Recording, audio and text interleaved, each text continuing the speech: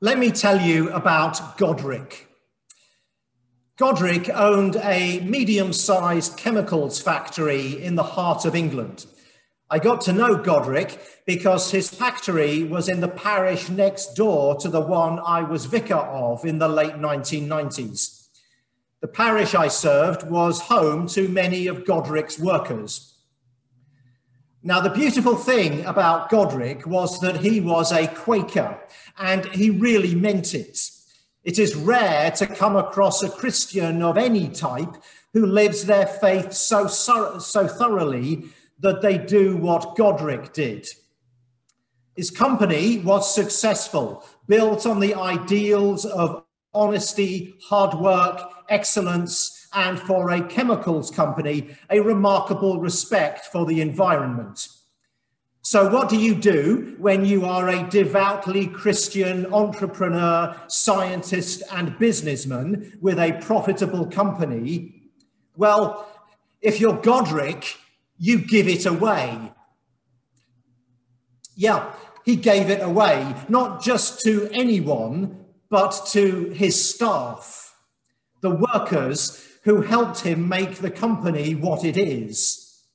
He had his lawyers draw up the necessary paperwork, and he gave it away to his workers. Now, how do you think the workforce responded to Godric's shocking generosity? Well, they had received, and so they now gave. They entered a legal agreement between themselves that whatever happened to the company in the future, even if it got into very serious financial difficulty, all the workers would take big pay cuts rather than have any worker lose his or her job. I've never seen anything like this, and it makes me feel good. It reminds me that there are creative and compassionate alternatives to the stale old debate between left and right about which is the best way to run an efficient, productive, caring business that is full of happy, conscientious workers willingly serving each other and the world. Can you hear the cry of anguish? Do you catch the desperate voice? Can you feel the pained petition of the worker, hoping, praying, pleading that his labor will be enough? He groans to God from a bygone age. He hammers a coal seam deep beneath the earth's surface, chiseling a living for his family, breaking his back for his village, risking his life for his people. Prosper the work of our hands. She pleads to God from a bygone age. She stoops low in pain and humiliation, bowing before King Cotton, picking her white harvest under the brutal sun and under the threat of a more brutal lash if her yield is deemed too small to satisfy her master. Prosper the work of our hands. He beseeches God from the trading floor. He survives on the success of his last deal. He watches numbers on the ticker.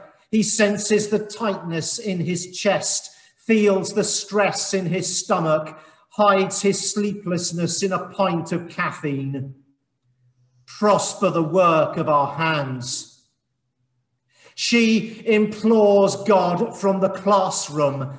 She carries the burden of shaping young lives. She shoulders the disapproval of public opinion. She is bowed down by the expectations and demands and the awesome sanctity of her task.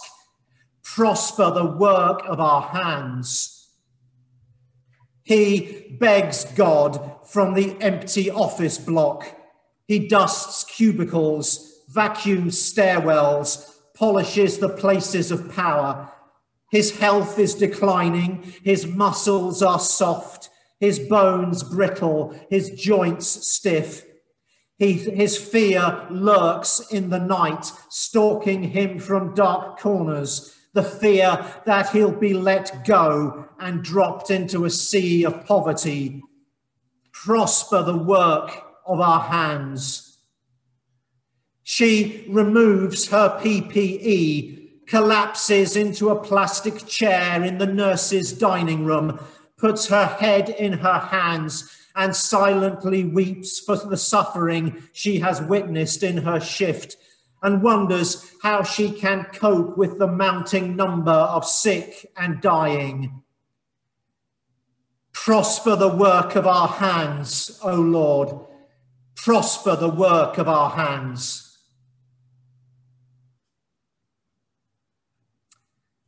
It is an ancient plea.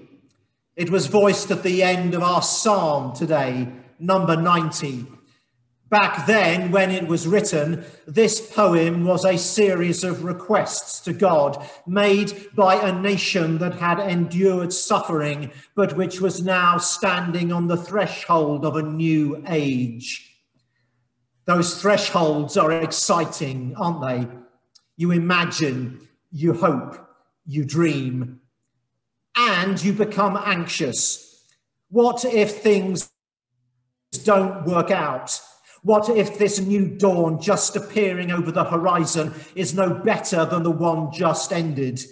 What if all our hard work, dedication, and focus has been for nothing? What if today's hopes are tomorrow's disappointments? You can feel the poet's stress inspiring his prayers. Return, O Lord, how long will you tarry? Satisfy us by your loving kindness in the morning. Make us glad by the measure of the days that you afflicted us and the years in which we suffered adversity. Show your servants your works and your splendor to their children. And then finally, that desperate plea. Prosper the work of our hands, O Lord, prosper the work of our hands. Have you ever prayed that prayer? I bet you have. It was that silent prayer you offered as you studied for the exam. That one you made as you missed a night's sleep to finish that project for work. That one you laid before God as you spent another night nursing your sick child. And it's a prayer not just of individual men and women, girls and boys. It's the prayer of families, communities, churches, and in 2020 of nations and continents. It's now 8 months into the pandemic, and with each passing week, our world seems to be changing. At least the mindset does. Compassion fatigue is setting in. I wrote about it in this week's Inspire newsletter.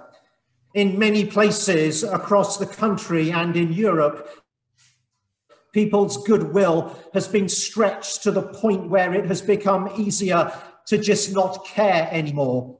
We've been on edge now for more than half a year. Our emotions have been mangled, our minds minced.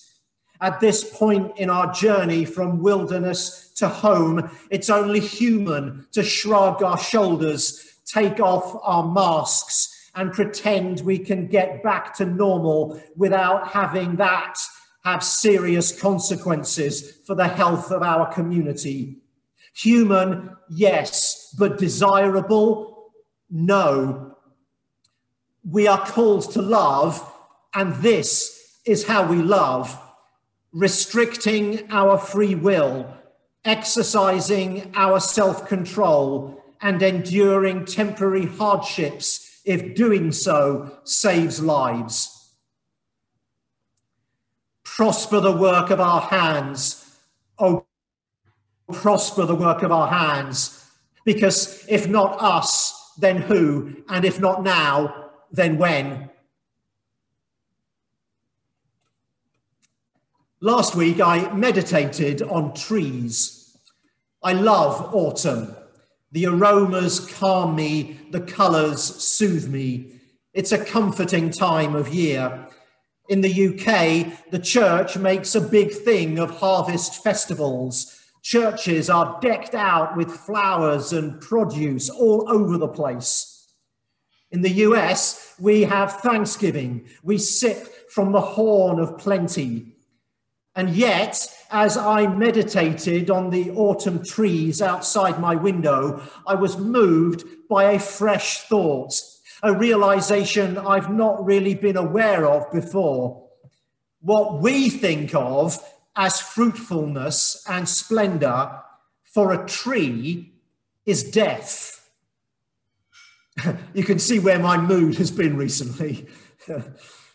Not complete and total death, of course, but a death nonetheless. Sure, the leaves will return next year and blossoms will lift our hearts, but for now, trees are entering a time of vast loss. Look out of your window. I give you permission, look away, do it right now. And you'll see the trees letting go. They can't hold on to the leaves anymore. It's time to shed, to renounce, to give up, to sleep, to lose. This autumn, the trees that release their fruit and discard their leaves sing the song we have been humming all year in this year of loss. But the glory of their death is startling. The colours, the smells, the apples, the pears. If you're going to lose things, this is the way to do it. By blessing, giving, enriching, comforting as you lose. Can there be a better way to die? And this is all part of the message of this stewardship season. In a year of loss, we dare to trust God. We give it up and we let it go. We know that hoarding our resources, be they money, time, or personal talents, does not grow the kingdom of God. We know the secret that when we give the work of our hands, even when we think we have nothing to offer, God does prosper their work. Because if not us, then who? And if not now, then when? Let me tell you about Josephology. That's Joseph with an ology on the end of it. You know you're famous when someone sticks an ology on the end of your name. The Joseph in question is the husband of Mary, the mother of Jesus. And if you don't deserve an ology on your name when you are the stepdad of the Son of God, then no one does.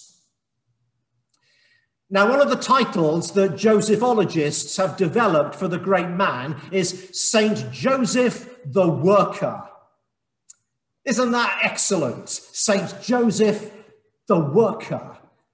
It elevates work in all its forms. It ennobles the thing you do for a job. It gives it dignity.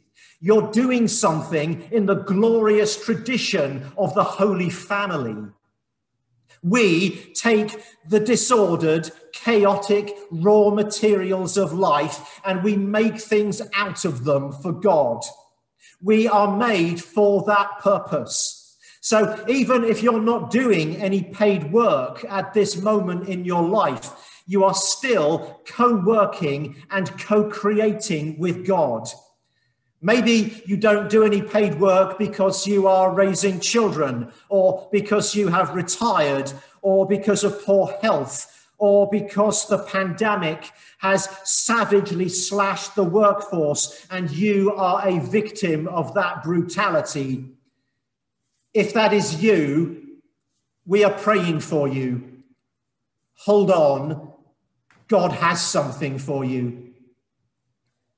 But even now, whoever you are, all of us, we are co-workers with God, charged with the task of bringing order out of chaos, usefulness out of raw materials, fruit out of our days.